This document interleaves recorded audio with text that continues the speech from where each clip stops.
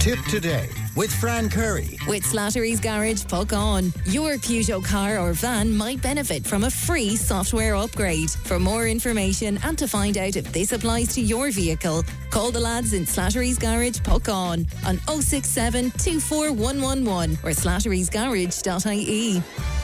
Thanks, Pat. Welcome back to the final hour of Tip Today, 1800 938 007. The Marty Party coming to Limerick for the first time at the University Concert Hall there. We have 2 tickets to give away. It's based on you interacting with us by text and WhatsApp 083 311 3311. Councillor Andy Maloney speaking to us there about drivers peeing in bottles and flinging the bottles out the window. One of our listeners making a very good point, though, that there's little facilities for lorry drivers along the roads. And I would agree with you. There's a brand new road, which is a fantastic road, from Limerick all the way up past Gort, up towards Claremorris there. There is not one outlet on that road. There is no garage, there's no shop, there's no coffee place, nothing. You have to completely turn off the motorway if you want to do so. I can't figure it out myself, but there you are. Anyway, it's time for our weekly health slot. The CEO of Marito 8020, Muriel Cuddy, is with me. You see, we're talking about urine and pee before I introduce you. That's kind of unfair, isn't it, Muriel? Well, it wasn't news to me, to be honest. I've seen that. Well, I suppose I have, the lorries and that world is in my background or whatever. So when they're under pressure, what do you do? When you can't stop, what do you do? So I've said, now, I don't root them, throwing them out the window, but that's going on for years. Right. That they've had to. But you can understand this, yeah? Oh, yeah, totally, and yeah. Are you familiar with that road I'm talking about? There's no facilities at all. So what do you do? And if you're under pressure, what do you do? So, and like I deal with people a lot on the dehydration side, and people are saying to me, Muriel, we can't drink, so I can't, if I'm going, and I have like a number of lorry drivers that come into me. So if I'm, 4 or 5 hours and I have to get to where I'm going, I can't drink. They'll actually say to me, we're terrified. So from the sip of water, whatever they take, or their first cup of coffee, 1 wee stop. After that, if they drink any more than that, there's going to be 10 wee stops. So they can't do it. So it's incredible. And you add, a time situation to that as well, where they're under pressure to get a place by a certain time. That's exactly. So they can't be turning off roads. And I suppose, when you hear conversations like this, you kind of go on the defensive, and you kind of go on the worst side of it. How dare they do this? Yeah. There's always a reason for things. Like, nobody's going to try and pee into a bottle unless they really have to pee into a bottle. Right. Do you know what I mean? Like, and people even that have young kids, if they're on a motorway, they're stuck in a situation or whatever, like, I'm sure they know of instances and situations like that happen. They should just bring them and get rid of them properly, because it's definitely not fair to It's incredible. Now, speaking of getting you to get involved with various different discussions we're having, yesterday of course was International Women's Day. You were listening to the radio, you were listening to some of the listeners who spoke to us about that. What's your feeling about that? It's funny, there's just one statement came to mind. So Madeleine Albright, do you remember Madeleine Albright? Yes, the American politician, yes. Secretary of State, etc. She said there's a special place in hell for women who don't help other women. Okay, and her quote was, if there's anything that I've learned from being a woman, it's this: women need each other. Women need other women in their lives who will support them unconditionally. Women need other women who will root for them, love them, value them, and stand in their corner no matter what the weather. In a society where we're often undermined, undervalued and unsupported, we need each other more than ever. Like, that is so true. For me. But is it happening, Muriel? I think we have to make it happen. So there's certain instances we're put down in a lot of different areas, and say when you're working, and like me, involved in the world of work for the last whatever amount of years, I think if you surround yourself by positive role models, by women that have come through the system. So yes, we've all experienced women putting women down. I think there's a reason for it. I think it's maybe you're mentored wrong, maybe you've seen it somewhere else, maybe it's coming from, like, say, background at home or work or whatever, that you have a boss that's really like not good or whatever. I know in my world I've gone through, I don't know if anybody has heard of Going for Growth or Continue the Momentum. No. These are like round table events that women empower women. So Paula Fitzsimons started the Going for Growth, I suppose probably about 7 or 8 years ago, for women to help each other out in business. So that you actually had a mentorship support system of women that had gone through, maybe we're a year down the road or 2 years or 10 years or whatever it is. She started this, so it's like round table discussions that you might do 5 or 6 a year. You get certs and things at the end of it. But for me, I've done two, the two that are there. I just found it phenomenal, Fran, that you actually walk into a room with maybe 150 women. At your table there could be 8, and you have a mentor that has gone on ahead of you and has, I suppose, made a success of whatever business she is. Nearly all the women, they have families, they have husbands, they've been through separations, they have all the sickness with parents and all the different bits and pieces, but they've managed to come through. And they've managed to come through most of the time because they had somebody to help them that was a woman somewhere along the way.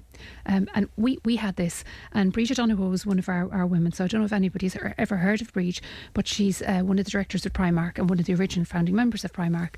Tiny little dynamo. She's probably about 5'2". She dresses like Sarah Jessica Parker. So the style is just amazing. But when we sat around her table, the first thing she done when she introduced us to each other was, right, okay, what can you do for each other? Right, what are your skill set? What's her skill set? And for the next 8 or 9 meetings that we had, that's what it was about. What can you bring to the table? Where is your business at? Where are your goals? Where are your milestones? Right, what can she do for you? We've all stayed together. Amy Connolly, anyone that knows of the makeup brand, makeup, she was sculpted by Amy. Her starting place was with us on this. Chuppy, you know, the girl that has the gold label, or Chuppy, can't think of her surname now. She was one of the others. Anyone that drinks Cool Swan, Mary, the director of Cool Swan, was in the group. So it was amazing. It's all very positive. Really positive. And you know, you were shown things like, say, leadership. So if you're working with men will always sit front and centre. So men will sit like at the top of a table or centre, and their body language or whatever radiates confidence a lot of the time. Whereas women will sit back a little and they leave the men. So it's about like, you sit front and centre. Women get less airtime.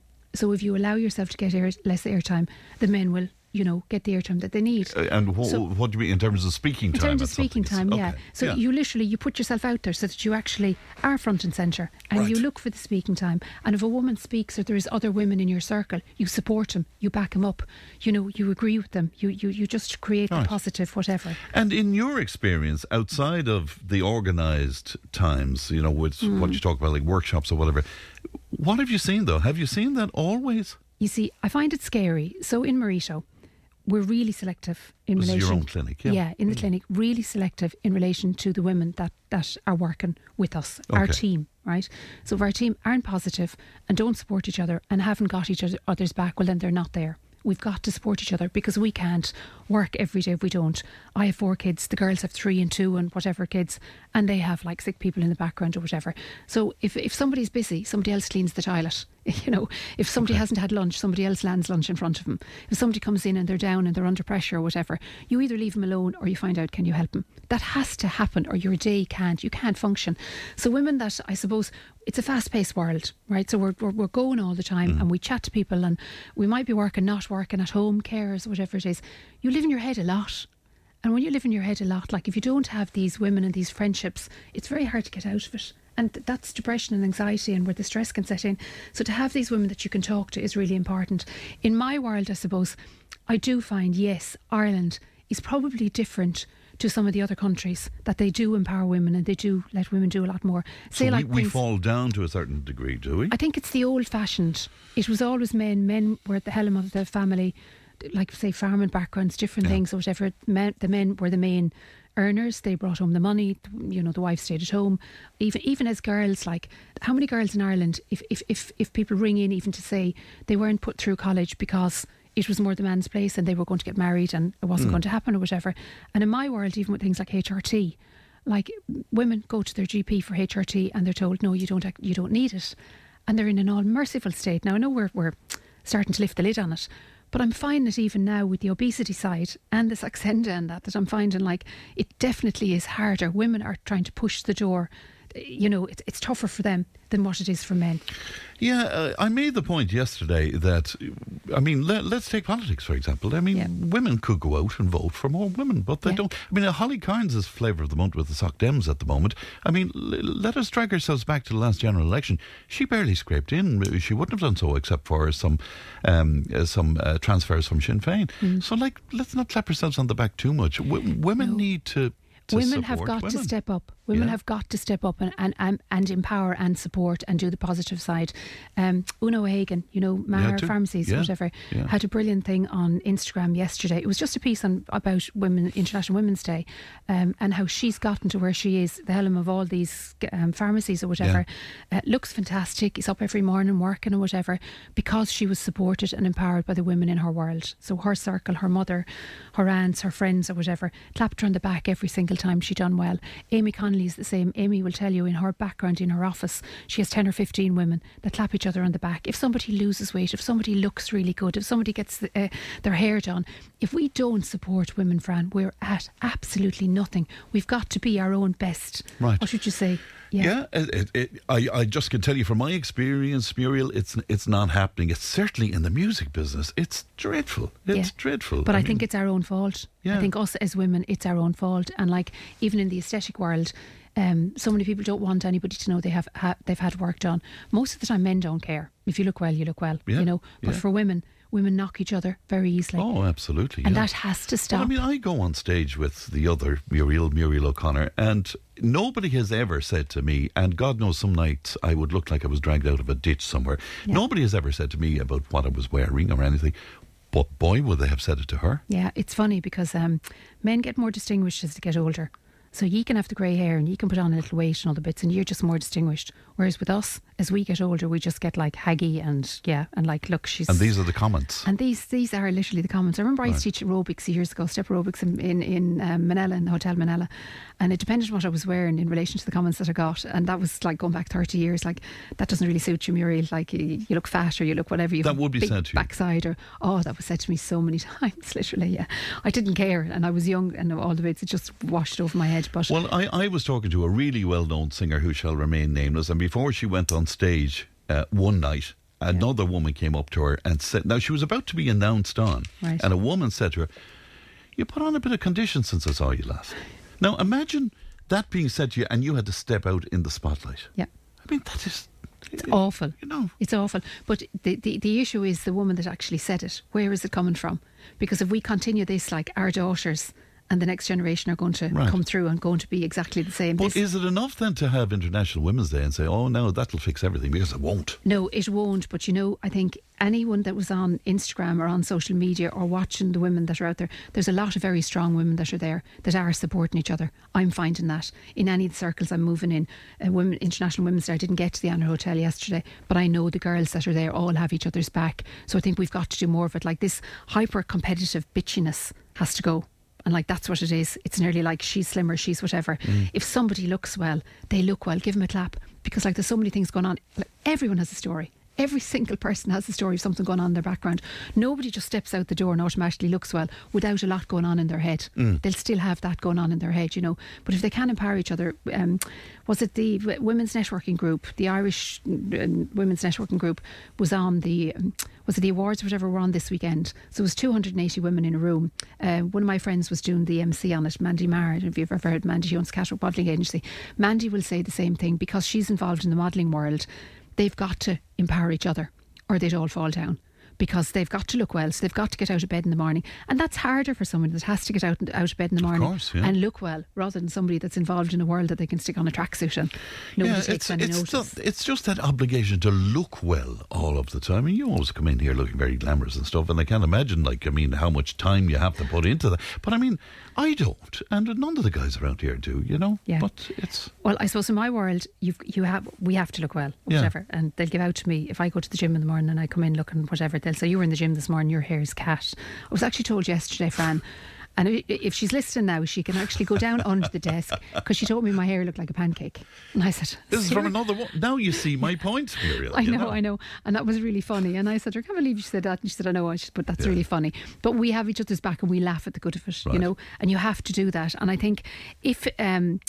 we get back what we put out. That's one of the things. So if we don't start putting out the positive vibes and supporting each other, we're not going to get it back. And you have a lot of women coming into you for various different reasons, whether it's nutrition or whether it's whatever work that they want to get done.